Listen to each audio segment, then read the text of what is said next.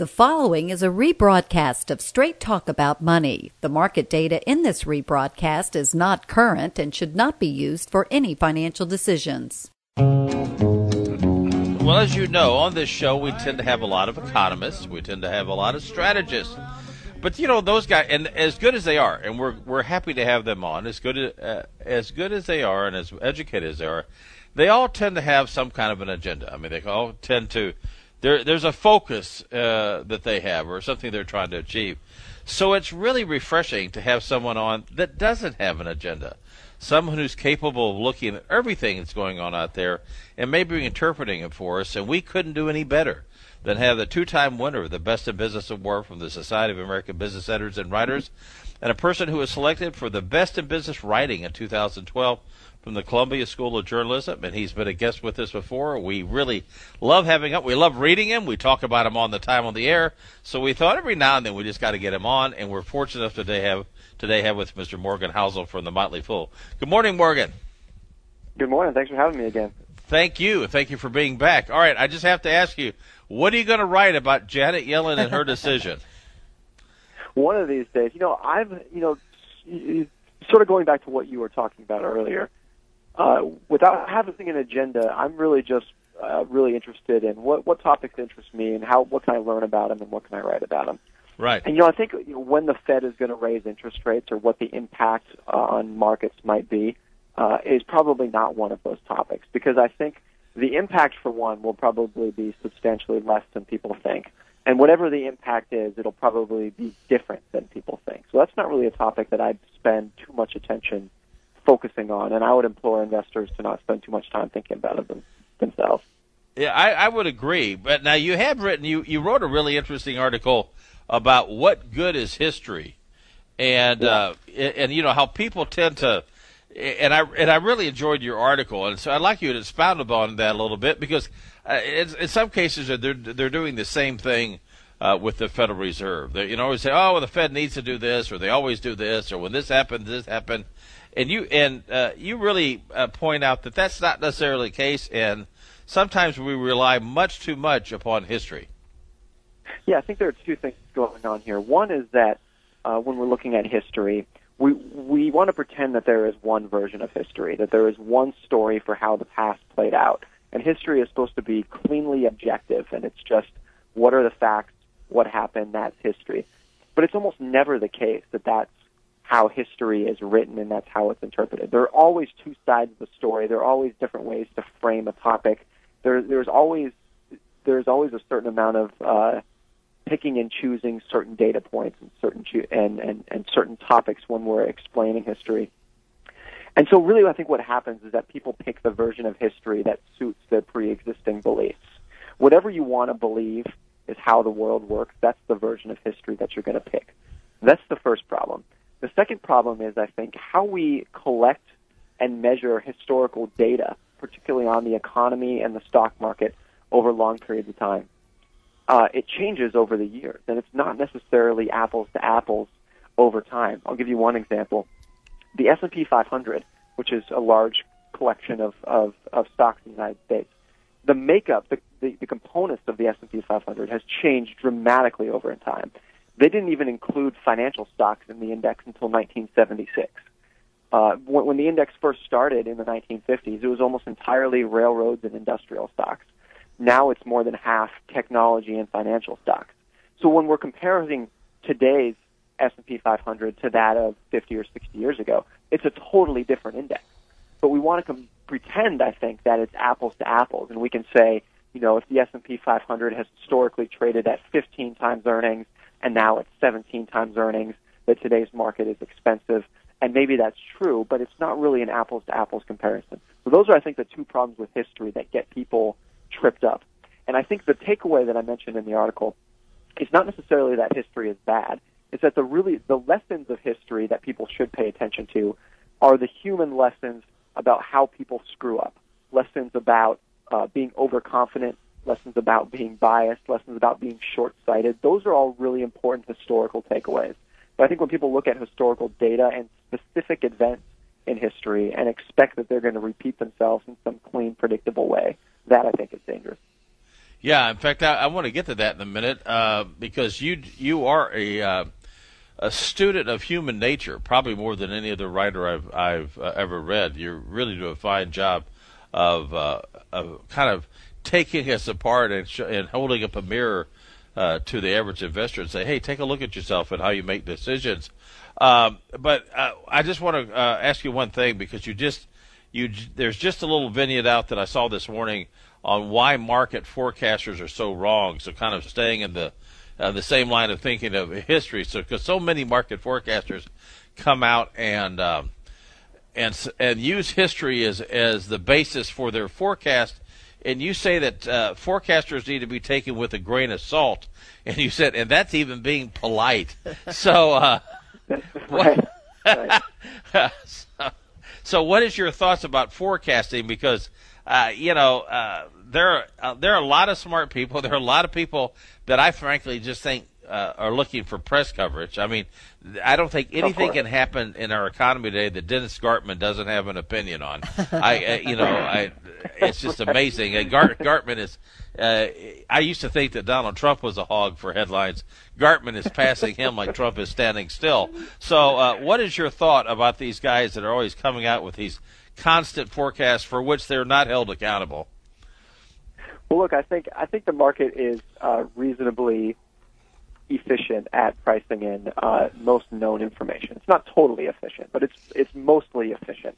So most of the stuff that we know today, the stuff that is in the news headlines, by and large, is already priced into the market, and therefore forecasting, what the market is going to do when the Fed raises interest rates. Well, every investor in the world knows that the Fed is going to raise interest rates, so that's already priced into the market.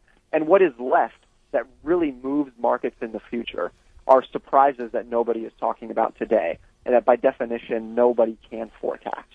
So, just give you an example. If it was early 2008, and you were a market forecaster trying to predict what the stock market was going to do in 2008, and you were the smartest economist in the world, you had all the historical data you could ever want, you had a team of analysts with PhDs from Harvard, and it's January 2008. There is no possible way that you could have ever known that Ben Bernanke was going to choose to bail out AIG but not Lehman Brothers. There's no way you could have known that. Ben Bernanke didn't know that at the time.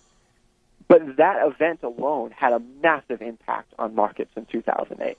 And I think it's always like that the events that move the market the most are just basically trivia and accidents that nobody could have possibly known beforehand. If it was January 2001 and you were a market forecaster, there's no possible way you could have known that a bunch of crazy guys with box cutters were going to hijack a plane in 9 months. But that had a huge impact on the market. But it was totally unpredictable unless, of course, you were involved in the event. And it's always like that going forward. It'll be like that this year and next year and the year after that, that what really moves markets and really matters are the things that nobody could possibly know. And the stuff that we do know today is already priced in and probably doesn't matter that much.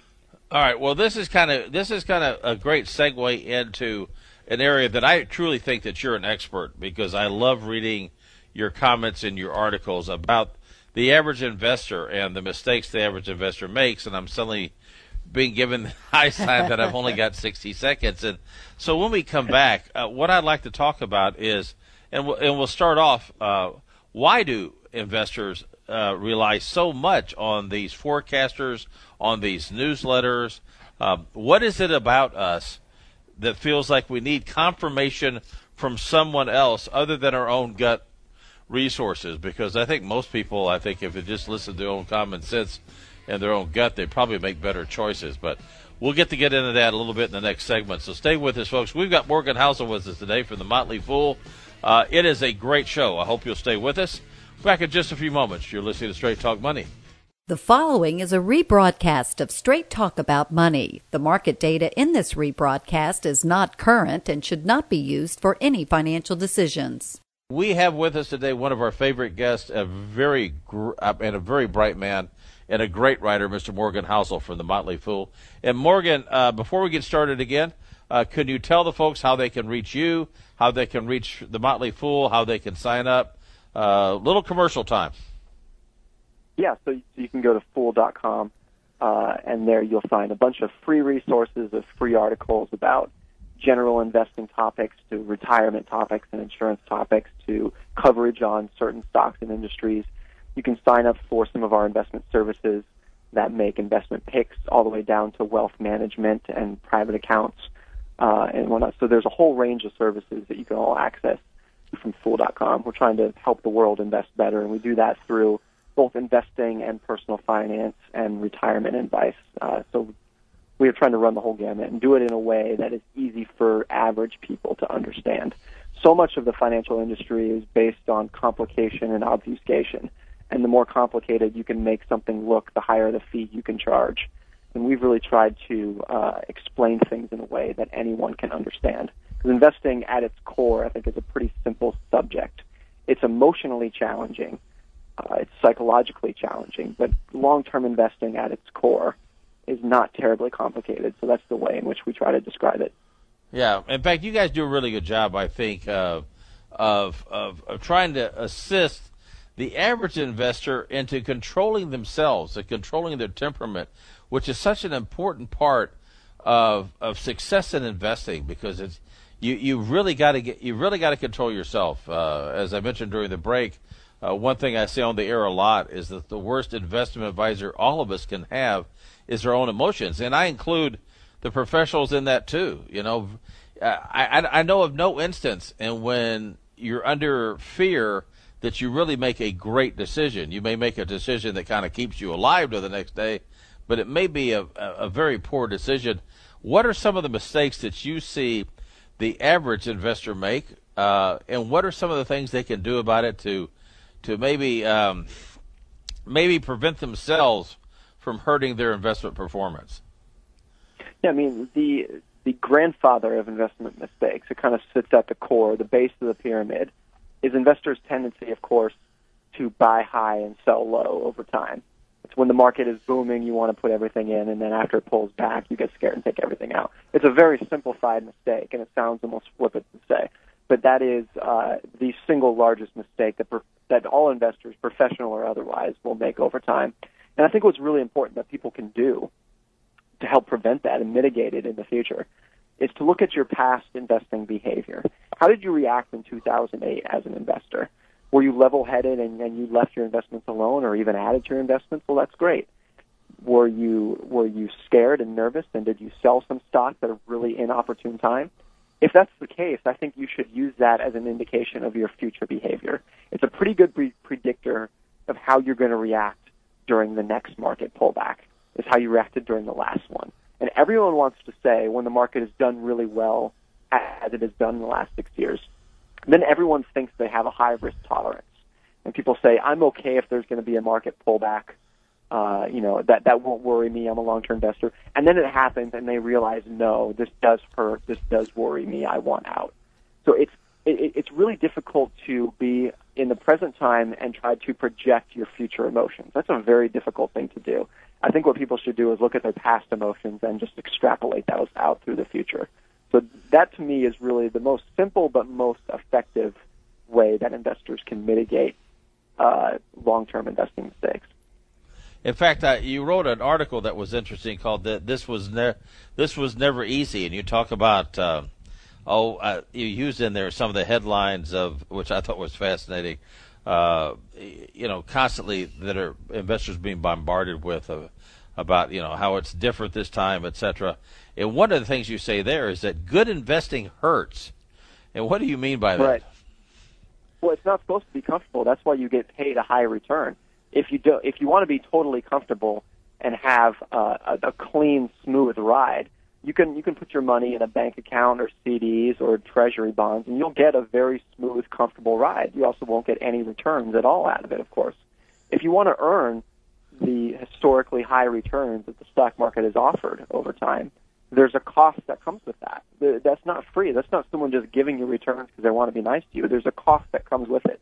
And the cost that comes that needs to be paid to earn high returns in the stock market is dealing with a discomfort like bear markets and pullbacks and uncertainty, not knowing what the market is going to do this year or next. We have no idea if the market's going to go up 30% or down 30% in the next year, and that's uncomfortable. But dealing with that discomfort is why over longer periods of time, talking 5, 10, 20 years, the market has offered a good rate of return. And I think not realizing that there is a price to pay in the short run if you want to earn long-run returns, not realizing that and accepting it is one of the reasons that investors get tripped up all the time. Everybody wants high returns, but perfectly stable, predictable returns. That's what everybody wants, but it does not exist, and I don't think it will ever exist in the stock market. So understanding, I think, what game you're playing when you're investing in stocks is very important. Absolutely. In fact, you say in that same article that unsustainable things can last longer than you think, and right. And I think that's what happens is that people feel like they have the willpower, that I'll hold through this, and yet they'll get in a situation where things just drag on and on and on, and they eventually lose their will. Yeah, people have been saying that the market has been overvalued for 6 years now. And these are smart people who make some very rational arguments. But just because you can say, look, by this historical metric, the stock market is overvalued, that does not tell you anything about what it's going to do tomorrow or next month or next year or over the next 5 years. It was 1996 that Alan Greenspan, former Fed chairman, started using the term irrational exuberance to describe the stock market. It was 1996, and the market kept rallying for another 4 or 5 years after that.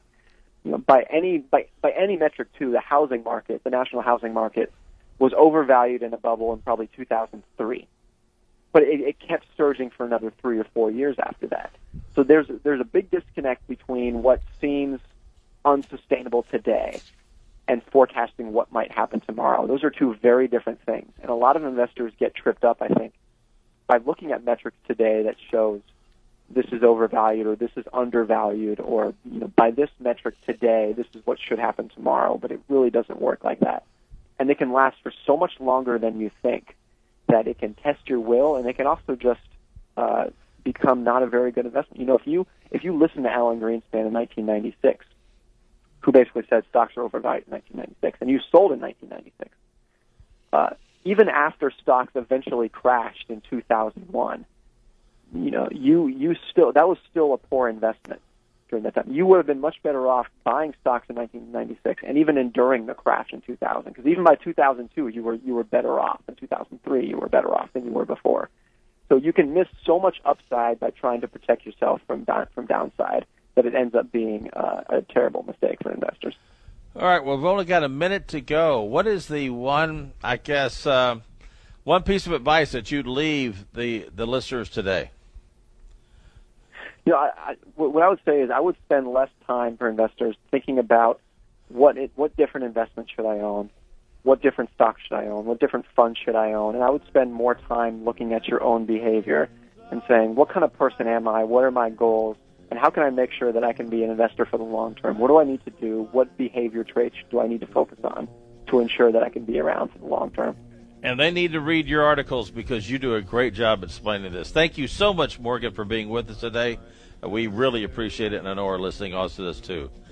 You have been listening to a rebroadcast of Straight Talk About Money. The market data in this rebroadcast is not current and should not be used for any financial decisions.